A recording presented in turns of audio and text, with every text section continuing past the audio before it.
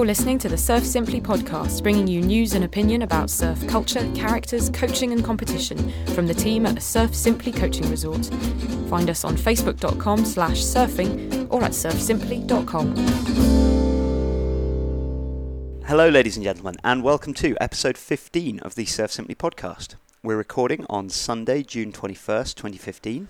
My name is Harry Knight, and with me today is Oliver Davis. Good afternoon, everybody. And Asher King. Hello, listeners. A little bit late on the record this week again. We were going to record last week, and then Asher, you ran into a surfboard. Yeah, I've been on a bit on the injured reserve.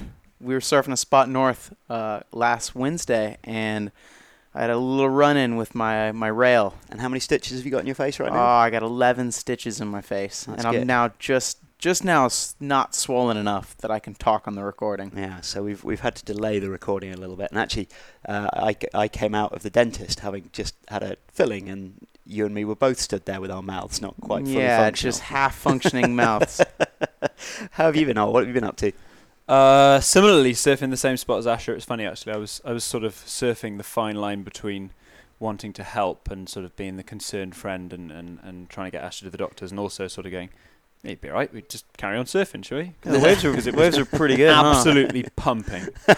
But on a plus note, we went up to the same place yesterday morning, me and Harry, and had a pretty epic session as well. It was still pretty good, wasn't it? Yeah, it wasn't really bad good. at all. And then I'm jealous. a couple of bombs coming in, then came back here and surfed locally in Guiones, where it was offshore all day. Well, I've spent most of the last week researching board construction materials. I've got a nice long piece for you all later on various different styles of construction, epoxy and polyester and all of these different things. So hopefully that'll be interesting, because it's taken me a lot of research to get through all the rubbish on the internet. Oh, I think you guys are going to like it.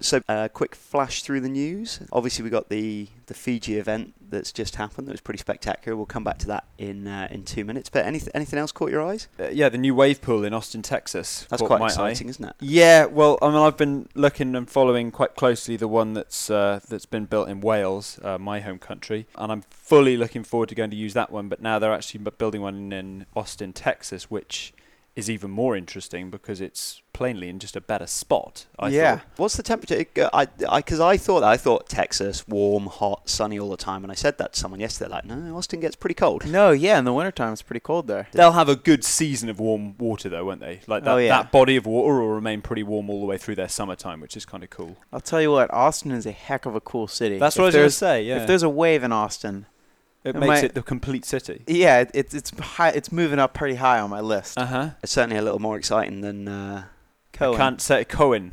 What's the nearest city? Manchester. Probably. The pool ages away. Yeah, in North Wales. Cohen or something. It's in Snowdonia, in like kind of a national park part of North Wales, which is not famed for its population, culture, metropolitan cities, etc. It's interesting that they put it there actually, and it must be to do with the tax break that they have. They must have been given some kind of incentive by the government to put it there. Or is it just because there's lots of people people go there on adventure? I guess, but it seems like a strange place to put it. You know, I was just the only difference is that reading about Austin, Texas. I mean, what a cool place to have a wave pool. Yeah, it really you couldn't really choose a better place.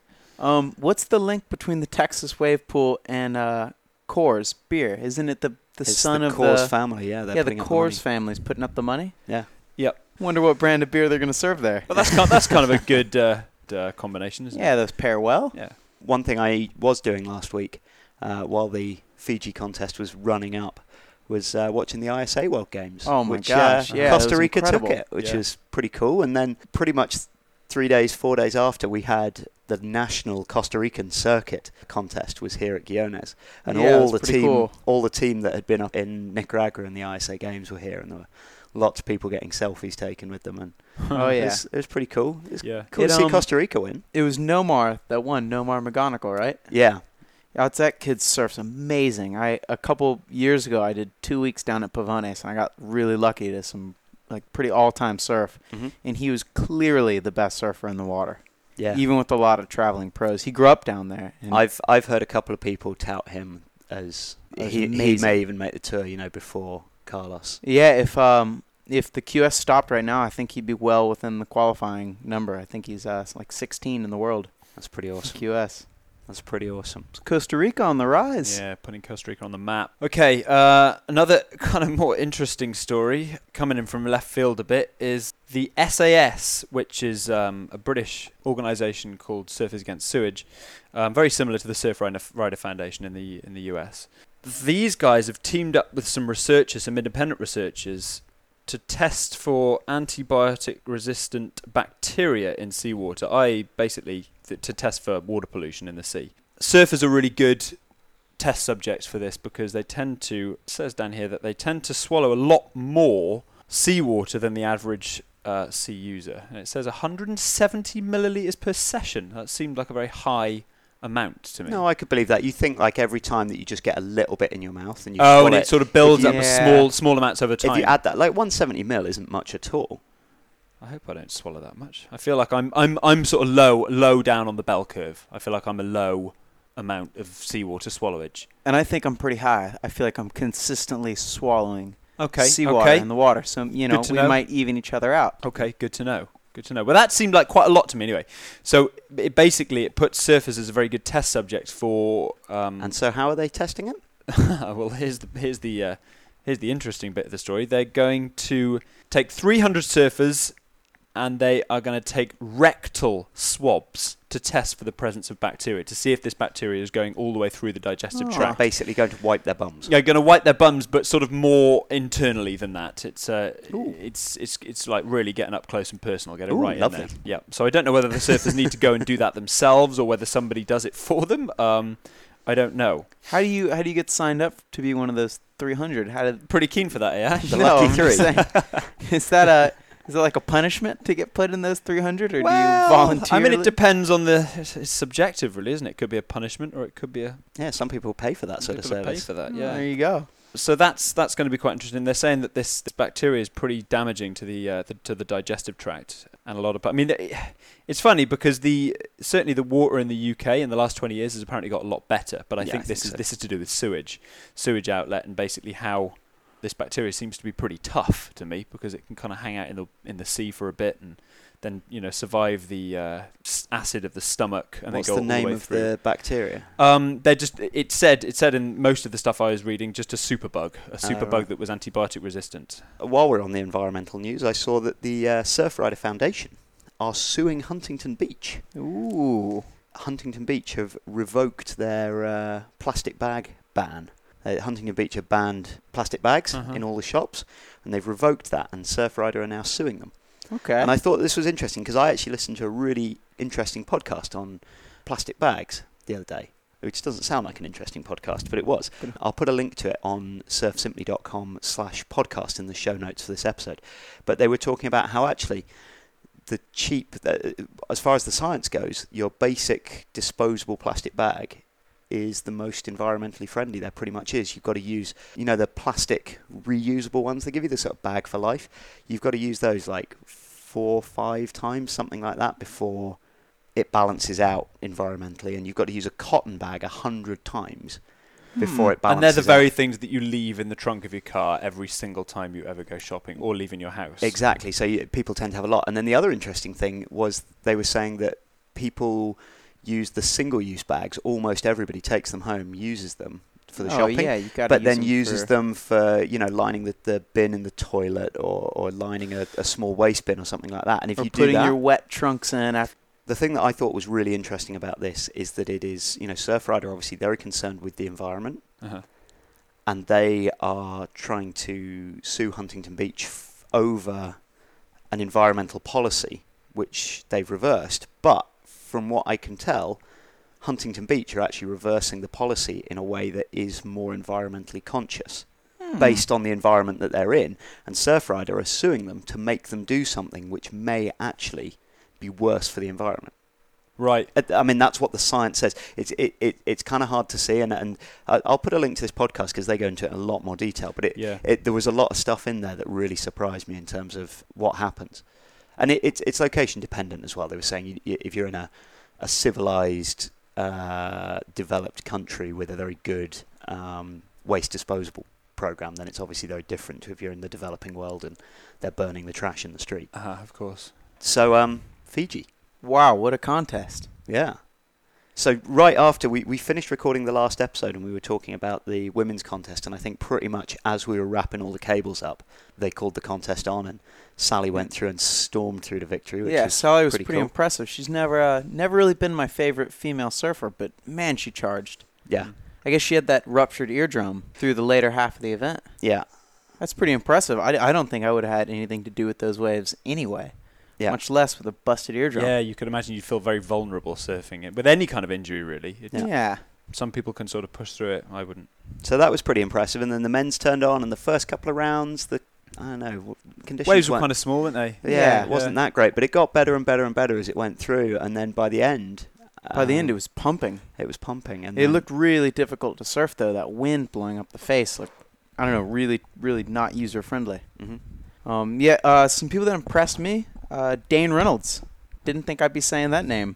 I love Dane, but he never seems to turn up in contests. But man, he really put it together in those early rounds. He did well, didn't he? But him, Kelly, Medina. Yeah, Kelly got looked knocked good out. until he lost steam. But yeah, he once again a pretty, I guess it's their characteristic, kind of flawed heats for him now. His heat strategy doesn't seem to where it used to be. Yeah, it's funny, isn't it? But on the opposite end of a good heat strategy. Oh my gosh, Owen Wright. 2 perfect heats. Owen Wright is not afraid to pull into a barrel. Owen Wright is a man. He is a man. He is a man's man. So for those of you that didn't see, Owen Wright, in a surf contest, you're scored, if each wave is scored out of 10 points, so a 10-point ride would be a perfect ride.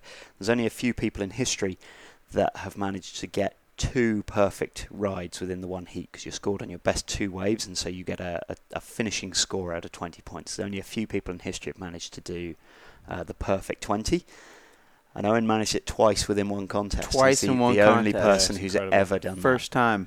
That was incredible. It was incredible because he was leading the final by such a big margin before he even got the 2 10s. Yes. Both 10s were in the last, 4 minutes of the heat? That was amazing. I feel like it's probably because he's so tall. Everyone else is like, whoa, these waves are big. But Owen's like, no, it's not. It's not that big at 6'3". all. Barely shoulder high. Yes, barely shoulder high. It's like That was pretty cool. So for our little fantasy team, Michael and Joe, well done. You guys won the men's event. And Corin, you won the women's. Corin's taken the lead in the women's tour. Asher, you're still in the lead in the men's tour. Still barely holding on. Barely holding on, but luckily to us, in second place. Our, Surf Simply not team. bad. And the next events, just to put the dates in your calendar, we've got the men's event at J-Bay, which is one of my favourites to watch. So happy they brought that event Yeah, back. yeah, right. That's starting July 8th, and the women's are in July 27th at the US Open in Huntington. You know who they should give the wild card to for J-Bay? Taylor Knox. oh, that would be great, I actually. really like how to they're see they're giving the wild card now to people that we want to see in the that. event. Yeah. Are they going to do another Karanoki showdown? Oh, I hope so. How good was that? Did you see the really silly advert that Braun have done? No. They got Oki to do a really silly thing. It's amazing. Where it's like Oki's been living in the water, and they've got Rabbit and Joel Parkinson and stuff being really concerned because he's just been living out in the water and not coming in, trying to train and beat Tom Curran.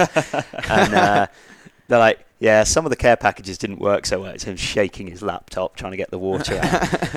And it's, yeah, but at least the razor worked. I mean, he looks sharp. He's out there with a waterproof razor. I'm going to have to look that up. It's pretty funny. I'll We put it on the show notes. We should email the World Surf League and ask them to put Taylor Knox in for that contest. Is this a sponsored one? No, it's the J-Bay really? Open. Yeah. So I know they gave Slade Prestwich, South African kind of up-and-comer, one of the wild cards, but they should have at least one more, and then if there's injuries, they'll have a few more. Yeah. Oh, that's cool. Speaking of injuries, it is such a shame we didn't get to see John in those conditions in Fiji. Yeah, could have been good, couldn't it? Oh my gosh, that would have been amazing. Yeah. Well, good luck to everybody that's recovering. Yeah. And, hopefully we'll see you all in the next event. Guys, I'm right there with you. Okay, so the main feature this week, I'm going to talk a little bit about surfboard construction and how boards are made. And I hope that I've managed to condense all of my research down into a small enough package to keep this interesting for you all. It's a pretty broad topic. It's a tough one to condense down. It is. It was a really tough one for me to condense down. What I wanted to go over was some of the facts and fictions that surround surfboard construction. We had an email a couple of weeks ago with a listener asking for our thoughts on epoxy surfboards versus polyurethane ones. And that's a pretty fair way to phrase the question, given how these are normally talked about on the internet. But there's actually a big problem with the question straight away, because epoxy is a material that's used to make the skin of a surfboard, but polyurethane is used to create the core in the middle, the foam, and they're not mutually exclusive. I actually own 2 boards that use both at the same time. So what I want to do is this. I think the easiest thing to do is to break the surfboard down into its component parts and look at the different methods for manufacturing each part. Sound good? Sounds good to me. All right. So the first part is the core in the middle of the board, which is normally made of foam. And that's then covered with a skin, which is traditionally fiberglass. And the final part of the construction is the stringer, which is that strip of wood that runs along the middle of a traditional board. So when we're looking at all the different constructions for these, the 3 properties of the final board that are going to be affected most are going to be the weight, the strength, and the flex pattern. So the core and the skin will affect all 3, but the stringer really, it only affects the flex and the strength, because it doesn't weigh very much of the final total. The core accounts for the majority of the weight in a traditional board, 2/3 to 3/4 of the finished weight. But the skin and the stringer are actually what provide most of the strength, those 2 working in combination. Really? Yeah. Now, there's loads of really interesting ideas out there about how to build surfboards, lots of new ideas, and it's going to be hard enough for me just to cover the basics. So if we get some good feedback, if you find this interesting, listeners, let us know, and we'll maybe do another episode on some of the sort of more high-tech ideas that are coming out. So first off, I want to tackle the stringer, as it's the quickest to explain, and it's a good way to introduce some of the materials we're going to be talking about. And like I said, the stringer is that strip of wood which runs the length of a traditional fiberglass board. Now it's there because without it, the board would probably bend beyond what the core and the skin would be able to cope with. So the stringer is really important in preventing the board from snapping, especially on longer boards, where the stringer actually has to be beefed up a little bit more to cope with the bigger strains. So this means that the stringer then has a pretty big say in the way that the board flexes on the wave, and although they feel pretty solid, a surfboard can flex quite a lot as you're riding it. Now that strip of wood has its limitations, and the really big one is that the flex of the board will vary a lot depending on the grain of the wood, and that's mostly hidden inside the board. Now you get a little knot could stiffen one part of the board in just the right way, but it would then be almost impossible to replicate that sort of magic board. So you're telling me that my magic surfboard might only have the right flex pattern because there was a knot 2 feet up or something? There's a knot in your board, and that's the reason why it's the magic one, and you'll never get that again. But you'd think that they'd find some kind of means of making like a plastic stringer or something, wouldn't you? Because absolutely. Wood is that was a little more perfect. It's not a very homogeneous material. Pattern. It seems odd to me that they're still using wood. Absolutely. So there's a few companies that are playing around with this, and they're using things like fiberglass, carbon fiber, even PVC. Plastic to get a more measured and consistent flex. And I think the big reason that hasn't been an issue is people have been more worried about the shape of the surfboard than the flex of it. And it's only as we've sort of moved forwards and there's been a bit of crossover between snowboard tech and ski tech and stuff like that people have become worried about consistent flex patterns within the surfboard. It's just interesting that you were talking about that. I used to be a carpenter, and you'd very often pick up like a piece of door lining or something, and if it had a knot in it, it would very often snap. So the knot would disrupt the strength of the wood. So they got rid of that and started using fiberboard. Okay, so it's like chipped up wood. They whack a load of glue in with it, and then they kind of like compress it into the same shape. And that was it behaved very similar to wood, but obviously it had a homogeneous uniform. Much more. So yeah, all of that tech is kind of a little new. Every now and then you'll see a board with it, but they're not too common. What has become a lot more common is people putting strips of carbon placed in certain places of the board in order to help engineer the flex of that part of the board. The other change that's happened more recently is companies like Firewire and FutureFlex taking that stringer and placing it out on the rails. So it changes the way the board flex. It allows the board to sort of twist more rather than flexing along its length, so a little bit more like a snowboard might bend. But the end goal is actually the same. So along with that flex, the wood and the carbon out on the rails are there to just stop the board from snapping when it's placed under a high loading. So Let's move on to the core. Now, like I said, this is normally a plastic foam material, and for the last 60 years or so, the most common foam has been polyurethane, which is often abbreviated to poly or to PU. It comes in different densities, but the standard for surfboards is around 3 pounds per cubed foot. And a cubed foot is about 26 litres, so your sort of standard shortboard is about a cubed foot. That's very nice and neat and tidy, isn't it? Well, it certainly gives you a good way to just visualise that 3 pounds per cubed foot. So some guys will then seek out lower density blanks for a high performance board, or heavier blanks for step-ups and tow-in boards. The tow-in boards that they make are sort of 6 to 10 pounds per cubed foot. So that's where you'll then often hear shapers talking about a blue or a red foam. That's actually just the colour, the coding from the manufacturers for different densities. To indicate its density. Exactly. They just sort of spray paint a little patch of the board blue. I wouldn't have thought that they really need to make the modern shortboard particularly much more light than it already is. Well, you know what I mean? You could imagine how they want like a step-up board to be heavier, but like a modern shortboard, would you really need that to be particularly? I guess if you're a Felipe Toledo and you're spinning, for me and you, probably not. Probably not. Yeah, we'll come back to that actually later on. So polyurethane blanks have the advantage they're really, really nice to work with. I don't know if any of you guys have ever tried shaping a board for yourself, but if it's a polyurethane blank, you can just get a bit of sandpaper and you can make these little macrometer adjustments all the way around. It's really easy to work. It flexes nicely. It's because it's got those kind of very tiny micro bubbles in, right? Yes, yeah. It's a very high density foam, and it's pretty cheap because polyurethane's a pretty widely used chemical. Mm-hmm. So shapers have been pretty happy using it, but there are a whole load of problems with it. The first one is that although it flexes nicely, it can get crushed under pressure, which is why you end up with those sort of pressure dents around the stringer when you kind of why my magic board is becoming smaller and smaller by the day. Yeah, absolutely. It actually changes the volume. Yeah, well, I reckon mine's been affected by maybe 1 or 2 litres just by looking at it, like because I sit in the water a lot lower than what I did when it was new. Yeah, absolutely. And then if the outer skin gets a hole in it, the polyurethane blank will take on water, which can then cause it to yellow and start to break down and do all sorts of horrible things. And PU blanks are pretty bad at going yellow anyway. And nobody wants a yellow surfboard. Oliver. I can't let it go. I honestly, I've probably got rid of more surfboards for being yellow than any other reason. A yellowing of the surfboard is purely a fashion thing, I'm afraid, and it's very, very shallow of you two to be so worried about your fashion of your surfboard. Well, so the real killer here for the PU board is that it's really non-eco-friendly. The production and the working of it creates some really horrible chemicals, and the finished product takes a long time to break down.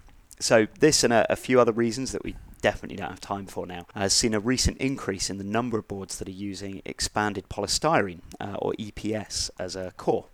EPS is the foam that you normally find packed around your TV or lining a beer cooler or something like that. It's the real bobbly bead-based foam. EPS density can vary a lot, but for surfboards it's normally lighter than polyurethane. It's kind of like 1 to 2 pounds per cubed foot, so it's a bit lighter. It's also stiffer but more brittle, so I'm sure everyone's got some packing foam at some point and snapped it, and it doesn't bend at all. It just just snaps clean. So that sounds like EPS might not be very good for a surfboard, but the different properties of the board come from different parts of it, and the flex of the surfboard doesn't come massively from the core, it comes from the skin. And the stiffer the core actually makes a stronger board.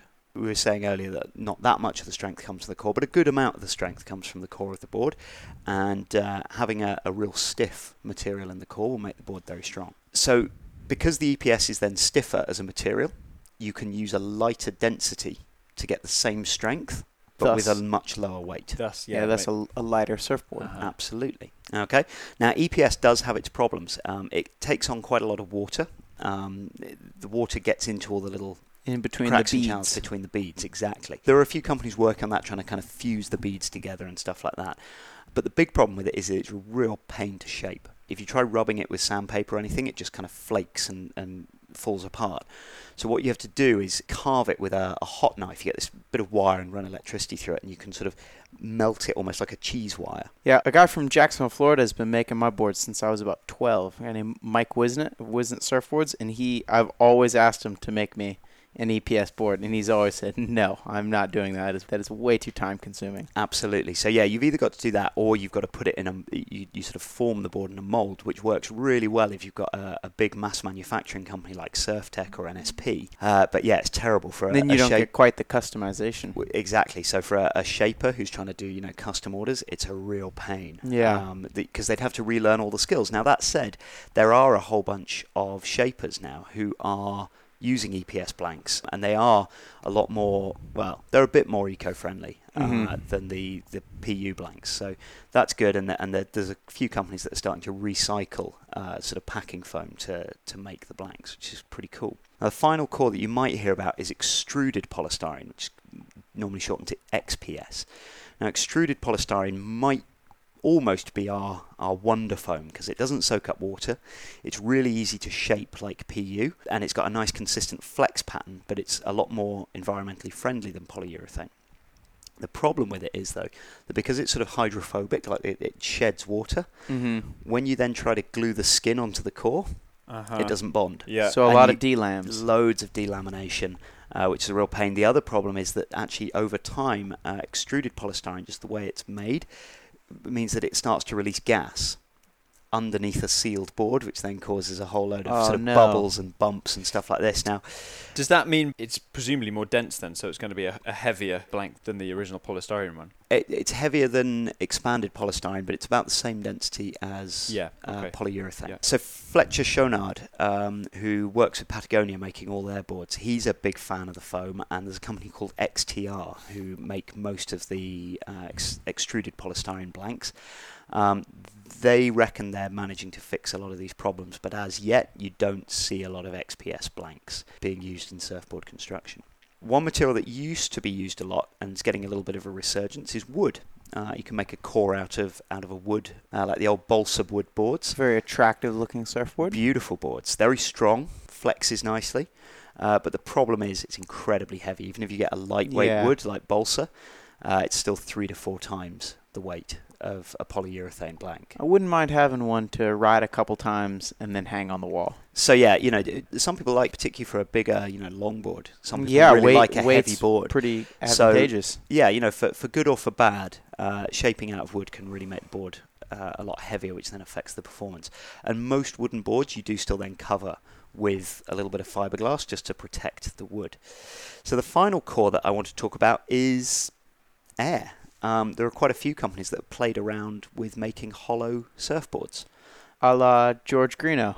Yeah, George Greenough played around with it a little bit. Do you remember the old Solomon boards that were around a few years back? Yeah, those are pretty interesting. Those were hollow, weren't they? They were hollow. So the interesting thing is, if you make a board hollow, it's obviously super, super lightweight, but you lose all the strength of the board that would come from the core. You'd surely have to make up this, the weight that you lose from having a core obviously comes back from the fact that you have to have a much more thick skin. Right, so you have to have a very strong skin just to keep the whole strength of the board together. Yeah.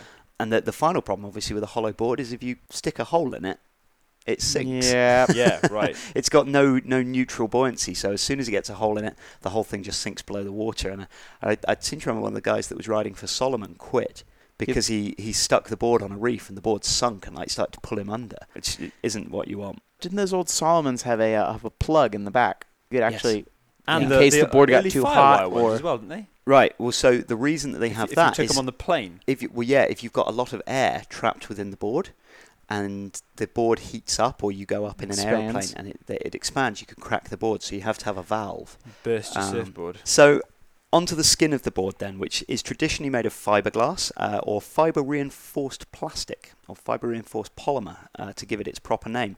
Fiberglass is actually a trademark, kind of like Kleenex, which is something I didn't know beforehand. Kleenex is made of fiberglass. Yeah, they make fiberglass tissues for your nose. It's really nice. Really, really nice. A trademark like Kleenex and not a trademark of Kleenex. So a fiberglass skin is actually, it's a composite material. You make it by soaking the woven glass fibers with a liquid plastic resin, which then hardens. The fibers provide the strength and the stiffness, and the cured resin binds the fibers together and makes the whole thing waterproof. So there are 2 different types of resin that then get used. One is called polyester and one is called epoxy. So if anyone ever tells you that there are fiberglass boards and epoxy ones, they don't really know what they're talking about. They're all fiberglass. Okay, so the two resins do have different properties. So let's start with the traditional option, which is polyester. Okay, polyester resin's been used in boat building for years and years and years. So it's cheap, it's really quick and easy to work with because you can add chemicals to it that control how quickly it becomes a solid. But it's really smelly. The hardening agents are really toxic. So a glassing room really isn't a very nice place to work. You can't use it on polystyrene foams because it actually melts through the polystyrene foam. It's a pretty nasty stuff. And then as time goes by, the polyester resin will become more and more brittle and likely to crack. And so actually you were saying that a yellow board is purely a cosmetic thing. Actually with a polyester skinned board, once it's going yellow, it's starting to lose that kind of groove, isn't it? That flexibility. Yeah. What starts to happen actually is that as it flexes, it starts to get these little cracks within it, and the polymer strings actually start to break up, which is not very good. So consequently, epoxy is actually a much better resin for surfboard construction. It's got a much higher strength to weight ratio, and it's way more resistant to cracking compared to polyester, especially as it ages. And just to clarify, what you were saying then is that epoxy and polyester become the matrix, but they're both used with the fiberglass reinforcement. Absolutely. Yeah. Yes. Okay. Yeah. So, epoxy also is a much better bonding agent. It's much better for gluing one substance to a different substance, about a 20% stronger bond. So you get much less delamination between the skin and the core of the board.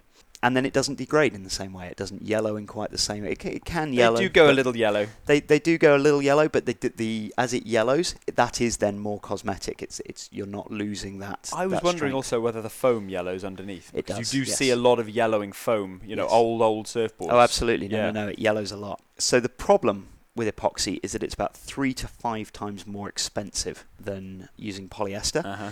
And it isn't as easy to control as it dries, and it can vary a lot with heat and humidity. So unless you really get to know it, you can have some kind of disastrous glassing events. Some people also become a little allergic to it for some reason, but there's a couple of companies that are trying to remove the chemicals that cause the sensitivity. Now, epoxy is also good because you can use it with any core material, and it's odorless, or there are certainly a lot of odorless formulas. So it's a much, much nicer product to use on a day-to-day basis. Now, the most common fibre used in surfboards is glass. It's the same stuff that you'd find in your window, but there are slight different variations. So there's one called E-glass, which is the most common. The E actually stands for electrical. It was originally formulated not to carry a current, but it's now just the most standard glass type of glass used for fiberglass. But you might also hear some people talking about S-glass. Now, the S stands for strength.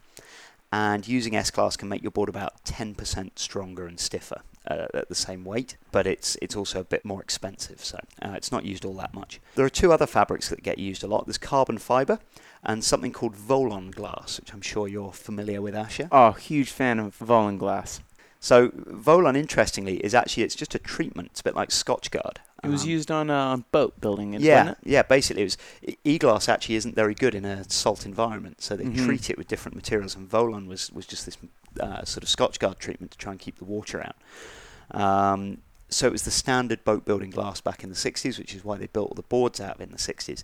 Because it had to be treated with this chemical, the weave was thicker, so it soaked up a lot of resin, so it became very, very heavy. Made this really heavy glass job. And so makes now you a nice, heavy longboard. So yeah, now it's used sort of the retro, heavy log longboards. They still like to use that Volon glass. Those couple of Austin boards that we have. Yeah, you can still get a hold of it a bit. So carbon fibre is kind of the opposite. It's got this huge strength to weight ratio. It's really, really stiff. It can be a bit brittle. If you hit fiberglass, it can just kind of shatter a little bit.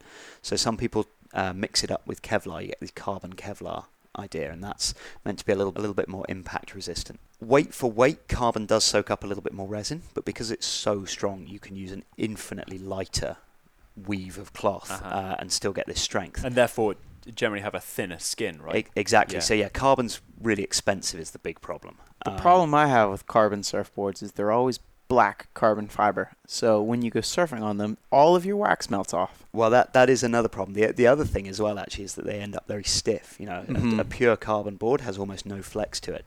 So some people like that, but most don't. There's a couple of companies, there's Black Dart and Avesco, that make these all-carbon surfboards. I got a chance to ride one of those. Is it a Visco? Yeah.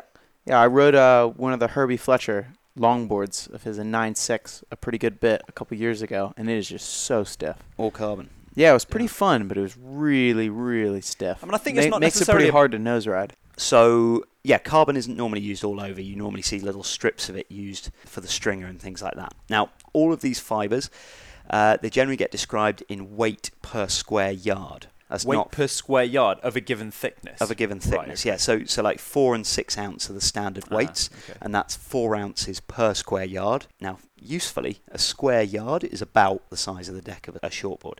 So that actually makes all the calculations quite easy.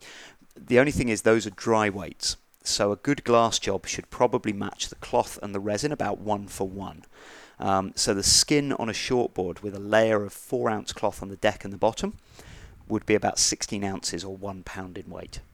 And that's then on top of our 1 to 3 pound core that we were talking about beforehand. Okay. Now the downside is that single 4 ounce deck and 4 ounce in the bottom skin would be quite weak. So what you normally do is you use a couple of different layers on each side. Because by doing this, you can quite quickly, triple the strength and the stiffness of the board for only about a 25% increase in weight, because most of the weight comes from the core, not the skin. Okay. And this is where the core-skin relationship really comes together, like you mentioned earlier, Ollie, because by having a lighter core, you can use more fibres and resin to make a stronger board the same weight. Okay? And you can even use a technique called vacuum bagging, which sucks out a lot of the resin. You don't need lots of resin to hold all the fibres together. Because you'll usually be left with an excess. Yeah, you'll usually have a bit too much resin on there, so you vacuum bag it, which sucks out a lot of the spare resin. It's the fibres that are giving you the strength. Now, there is one type of skin material that's not a composite, and that's wood. Wood skin boards look amazing, but as we mentioned before, the wood's really heavy, so the wood boards need to have a very light core in order to remain functional. So is that what Firewire is doing right now with their TimberTex? Firewire I'll come to in a sec, but there's two companies. There's Grain in the US and Otter in the UK, and they're making hollow all wooden boards, which are pretty heavy, but not dysfunctionally so. But they are beautiful. Oh, stunningly beautiful. Now, Firewire, like you said, has just brought out these TimberTech boards. Now, they've got this very light EPS core. I think it's a 1 pound per cubed foot density core. And then this thin skin of paulownia wood over the top, and they look great. Mm-hmm. Now, they're not properly wooden skins because they also use a couple of layers of fiberglass in there to strengthen the whole thing. So it's more cosmetic than it is. No, it's not cosmetic. It's pretty functional. It's something called a sandwich construction, and that's where you take several of these materials we've been talking about and you combine them together like a layered sandwich to get the best out of all the different properties. Okay. Now, actually, all surfboards are sandwich construction because you're combining the core and the fibres and the skin, plastic and all the rest of it. They're all sandwich construction from a technical thing, but within the industry, when we talk about a sandwich construction, we're talking about these ones with these multi-layered skins. Yeah. And the most famous ones are probably the Surftex. That's the the classic sandwich construction board. They've got a light EPS core with then it's epoxy resin, glass, and they use some cellulose fibres as well. And it creates this super light, super strong board. I'm guessing you guys have used a Tough Light at some point. Yeah, a couple of them. Yeah, I've had a couple Tough Light longboards. So they're incredibly lightweight. Okay, very, very strong. There are other constructions from different companies that use things like wood, carbon, PVC, high density foam, all sorts of things like that. But almost universally, they use epoxy resin to bind all these layers together. Because, like we said before, epoxy is a much, much better gluing agent. So these are the boards, when you hear someone talking about an epoxy board, this is normally what they're talking about, is these sandwich construction boards. Now, these boards have come in for a lot of flack from different places over the years. Some people don't like the way they flex differently and they feel different. And there are a lot of shapers that were worried about mass production boards stealing their chunk of the market. So the internet's full of kind of misinformation. It was really hard for me to piece out some of the more accurate science. But in reality, there were some pretty cheap, badly made boards back in the 80s and 90s, but they're pretty hard to find now. And the modern boards have had a ton of R&D thrown into them by big companies, and consequently they can actually surf better with an engineered flex pattern, and they last longer than a traditional board. It's amazing how long those Surftex last. Yeah, it's incredible. Now, interestingly, the one myth that does continue to surround these boards is that because they're so lightweight, they're too buoyant. And they're sort of corky in that you can't dig a rail in them properly. Now, a lighter board should float a little higher than a heavier one, and a Surf Tech could be, a quarter less total weight than a normal board, and that's a lot. You're dropping a pound in weight over the total surfboard. But you have to take into account the weight of the rider as well. It's an overall package. You can't just look at the weight of the board. And losing a pound of weight on the board is about 0.5% of the total rider board package. You wouldn't be able to feel the extra buoyancy of the board when pushing through a turn. I mean, it would be an infinitesimally small effect, wouldn't it? Absolutely. I mean, you can cut a pound of weight by going to the bathroom before you go. Right. And you're like, I felt so corky out there. My board wouldn't turn probably because I had a wee. Absolutely. So the reality is that the boards flex differently. Yeah. And because of the stiffer skin, they transmit the inputs from your feet and from the wave underneath differently. So they feel different, but it's not obvious why. And so people jump on the most obvious reason, which is you put the board under your arm and you go, oh my God, this thing's really lightweight. But people jump on that as being the cause, but actually, as soon as you start running the numbers, that just doesn't add up. There's no way that dropping that little bit of weight. And so, as we said, dropping a little bit of weight might make a difference if you're Philippe Toledo going for that big air reverse. And even then, I would see it only as a need for adapting rather than it flooring the entire maneuver. Do you know what I mean? Absolutely. If there was any difference, but as I say, in amongst all the variables of the wave and your mindset and your weight on a day-to-day basis, that half a pound to a pound of weight, there's no way. Very minimal difference. Yeah, just can't add up. So at the end of the day, then, what should you ride? Well, there's no answer to that. You should ride the board that you like the most. Kelly Slater uses EPS epoxy boards when he's surfing in smaller, weaker waves, but goes back to PU and polyester in bigger conditions because he likes the way those boards feel in those different conditions. Mm-hmm. From an environmental standpoint, epoxy and EPS are slightly better, and the sandwich boards will have the best lifespan of all. But in reality, the impact of these materials is nothing compared to the CO2 reproduced driving around looking for waves. PU and polyester is the cheapest and easiest way to make a custom board. The mass-produced EPS and epoxy boards are way stronger and way more able to take our abuse.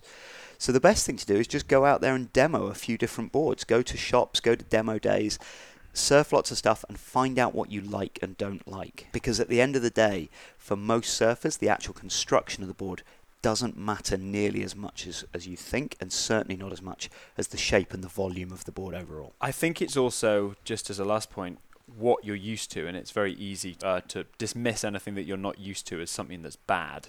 Yes. You know what I mean? When you get on that new board and you're like, oh, I don't like this, it doesn't feel right. But actually, when you try out that new board in bad conditions. Or it's just simply that it's new and you need some time to get used to it, and then you could write it off and say, well, epoxy boards are too corky and they don't flex enough, and actually I think that it could just be a case of just getting used to how it feels. Are you still selling your new board though? 100%. I had two surfs on it. It's hideous. It's totally flawed. The board is not correct. It's not correct. You're listening to the Surf Simply podcast. For this week's Superhero of Surf, I have the pleasure of telling you about one of the most pivotal surfers of all times, but often overlooked. None other than Mr. Phil Edwards. The original power surfer. Yeah, as one of the most popular surfers of the 50s and 60s, Edwards pretty much changed the game in terms of how a wave was ridden. If you look back on footage in that time, most of the surfers just kind of rode in a straight line to the beach. Well, it was a straight line, wasn't it? And with maybe like a little turn just to keep them in the pocket, but it was very horizontal. A little bit, but there really wasn't anyone doing big changes of direction or trim, and that's kind of what he brought to the table and what led to his title as the original power surfer. Yeah, just big back foot. It's the proper cutback, like rather than just sort of stalling. Big back foot surfing, but also, I don't know, it always kind of looked like he was going to spiral out of control, but it was still really, really graceful. Yeah. And he had one of those first cool kind of jives to his surfing and the style that kind of set him apart. Absolutely, yeah. Anyway, Phil Edwards was born on June 10th, 1938 in Long Beach, but didn't pick up surfing until he moved to Oceanside at age 9. In Oceanside, Phil saw the local lifeguards on their giant 14-foot rescue boards, which could somewhat be considered surfboards. Yeah, they would presumably they'd have been Tom Blake. Yeah, that style, the big hollow rescue get a couple style of waves surfboards. on those things. Yeah, and that was kind of the story. He saw the lifeguards riding it, and he immediately just kind of became enthralled with it. Mm-hmm. But interesting enough, Phil Edwards was not really a natural. a lot of times where he went out and surfed that was too big for him. And in his autobiography, he wrote a lot about, how scared he was and how the lifeguards always had to pluck him out of the surf. It's kind of like, Phil's out there again. I like that idea. I like that a lot. He's kind of a self-made surfer. Yeah. But yeah, by the late 1950s, Phil Edwards had developed into one of the most preeminent surfers of his generation. As I mentioned earlier, the majority of other surfers, they did that straight line thing, and then the tricks they did was kind of the original hot dogging maneuvers, like doing the coffins or the spinners on the board, and he just turned that on its head. It was all functional. He had that really, in contrast, that functional style, and sort of placed his boards in parts of the wave that hadn't really been ridden before. Yeah, he was a great nose rider as well, wasn't he? Yeah, that quintessential Phil Edwards move was sort of the big fade, just sitting way back on the tail, and then fading so hard that it looks like he was going to spin out of control, and right when it looks like he's going to slip, kind of runs up to the nose. Awesome. And compared to anyone else, that really hadn't been done before. I think for anyone who hasn't seen him, he's got a bit in the original Endless Summer, doesn't he? It's probably the easiest way to see his surfing. If I can find a version of it online, I'll post it in the show notes. But there's a couple. Otherwise, check the Malibu section of the original Endless Summer movie. And Bruce Brown's film following the Endless Summer, I think it was called Surfing Hollow Days. Yes. And it's kind of just all about him. Yeah. And that at the time, that was kind of the best surfing footage that ever came out. Yeah. Although he's widely regarded as the best all-around surfer during his era, Phil, much like his role model and good friend Mickey Dora, never really had much competitive success or interest in organized competition at all. Instead of being in a competitive, structured format, he was way more worried about how he pitted himself against the other surfers in the water. And sort of would be called, one of the first free surfers. Yeah. He competed there occasionally, but just was pretty much totally uninterested in them. Mm-hmm. And I think that's kind of what made him cool. Who was it used to make his boards? Was it Hobie Alter, I think. Hobie Alter made his boards. I know he lived in Hobie Alter's shop and kind of apprenticed for him for a number of years. There's cool stories of him kind of when it was still balsa boards. He didn't have a couch or anything to sleep on, so at night they would just put the balsa surfboards on two sawhorses, and he would just pull up a blanket and sleep on top of them. That is a pure surfer right there. Yeah, that is real pure surfer. That's making me feel really wimpy in my surfing. I really like sleeping on a mattress. Yeah. Personally. I am a big fan of the mattress. Yeah. But yeah, although he never really obtained contest victories, he did have quite a few accolades. Edwards was inducted into the International Surfing Hall of Fame in 1966, one of the first, and to the Huntington Beach Surfing Walk of Fame in 1995. Surfer Magazine named him as one of the 25 most influential surfers of all time, and I think that was 1999. And then Surfer listed him as number 12 in the magazine's greatest surfers of all time, in that feature they did a couple years ago. That really, really was.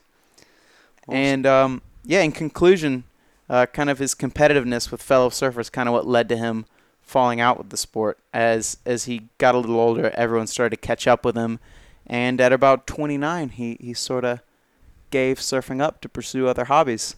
I know he's really into making catamarans, and he was into kind of sailing his creations. Interesting. And he's still alive at 77 years old. Phil Edwards, ladies and gentlemen. Phil Edwards.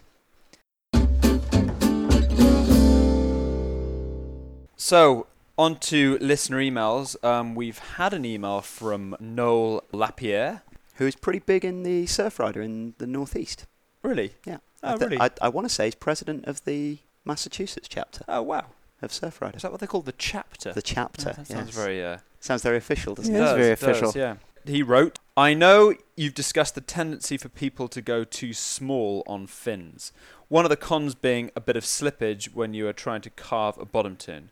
But what would the cons be for going too large? I'm trying to settle on the right size fins for my body weight and ability, and the size ratings on the FCS website would have me in much smaller fins than the ones I've been using.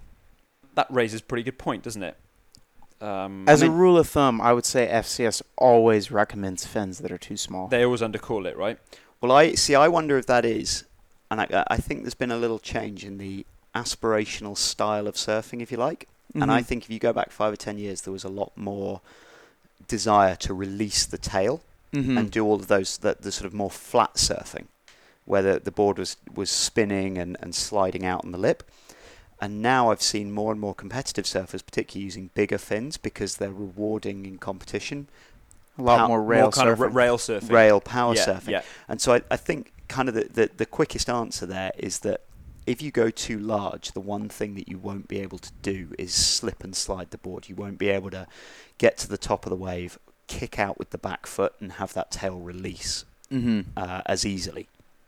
And so if that's something you're working on, then there are problems with going too big. But I think it's very important to remember that all those fins-free maneuvers, when performed correctly, the fins should be out of the water. Absolutely. So the consequences of going too big on your fins are much less than that of going too small and losing that kind of the good rail work. Yeah, absolutely. I feel almost in the same way that if you go too small on a surfboard, it's easy to cheat the turn. Oh, exactly. If you go too small on the fins, it's easier to cheat that fin out feeling. Yes. I think that was a very bad habit of mine for a long time. It's just kind of like pushing the turnaround. Yeah. And you're able to skid it a lot easier. But I would say the biggest thing for me, I've recently moved from a sort of like an AM2 middle-sized fin to a large arc fin recently, and and what weight are you? I'm in pounds 160. So you should be using the medium fins that you were exactly, using. Yeah, and you've just moved to a fin that really is, according to the chart, too big. 180 plus, I think is. So what I found was happening was I was dropping into larger waves, and you'd have a lovely big, clean, smooth face to do a big bottom turn on, and I was finding that my confidence was low as to how much weight I could put into the bottom turn, because exactly like what he's saying here, you get a little bit of slippage when trying to carve a bottom turn. Ever since putting in the bigger fins, I've got so much more confidence with actually coming up and hitting the lip with a lot more speed. Yeah. So I would say that for me would be the biggest, and it was a large difference as well. That was the biggest difference for me. That's a big difference. Definitely. I mean, I think if you can't really put confidence in your bottom turn, you're not really going anywhere, are you really? So basically, I think what you need to do is find 3 longboard fins and put them in your shortboard. The bigger fins you can find, the better. So final thing before we sign off is the what to watch section. There have been a few fun videos bouncing around in Webland. I enjoyed. Did anyone see the Made in Australia, the Jay Davis profile piece? Amazing. That's pretty cool. And the GoPro put. Oh my goodness, that GoPro barrels one is ridiculous. So there's talk about making you want to surf. Yeah, that is a terrible video to watch when you're on injured reserve. Yeah. So for those of you that haven't seen this yet, go to surfsimply.com/podcast and check out our feed. GoPro took all the point of view footage they had from all of their surfers all around the world, and they put together. I think it's like a half-hour movie. Yeah, it is. Yeah, it's pretty long. From different parts of the world, and just the best barrel riding going. And actually, I thought it was really interesting because a lot of them are using mouth mounts. It gives you a really good idea of where they're looking as they're paddling into the wave. You can really okay, what's in the center of the screen. It's just that opening wave is just ridiculous. Oh, that Koa Smith one? Yeah. I honestly, I do not think I just couldn't deal with being in the barrel. No, I would have a heart attack. It'd be so stressful. I was getting stressful just watching it, just going, oh, and it's still going.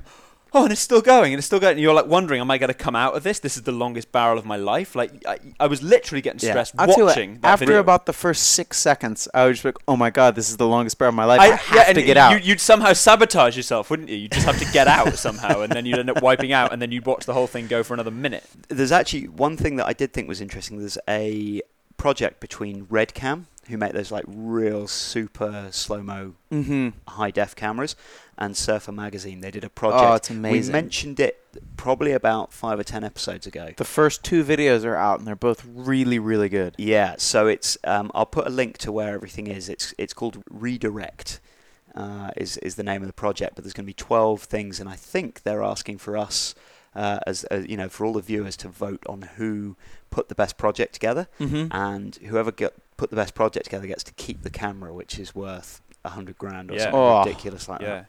So that's all for this week, ladies and gentlemen. I hope you've enjoyed it. I hope my piece on surfboard construction was interesting, and I would be very intrigued to get your feedback on it. You can get a hold of us by emailing podcast@surfsimply.com. But for now, it's goodbye from me. Goodbye from me. And goodbye from me. Bye. That was the Surf Simply podcast from the Surf Simply Coaching Resort in Costa Rica. For more about Surf Simply's video coaching courses for experienced surfers and technical coaching for entry-level surfers, go to surfsimply.com.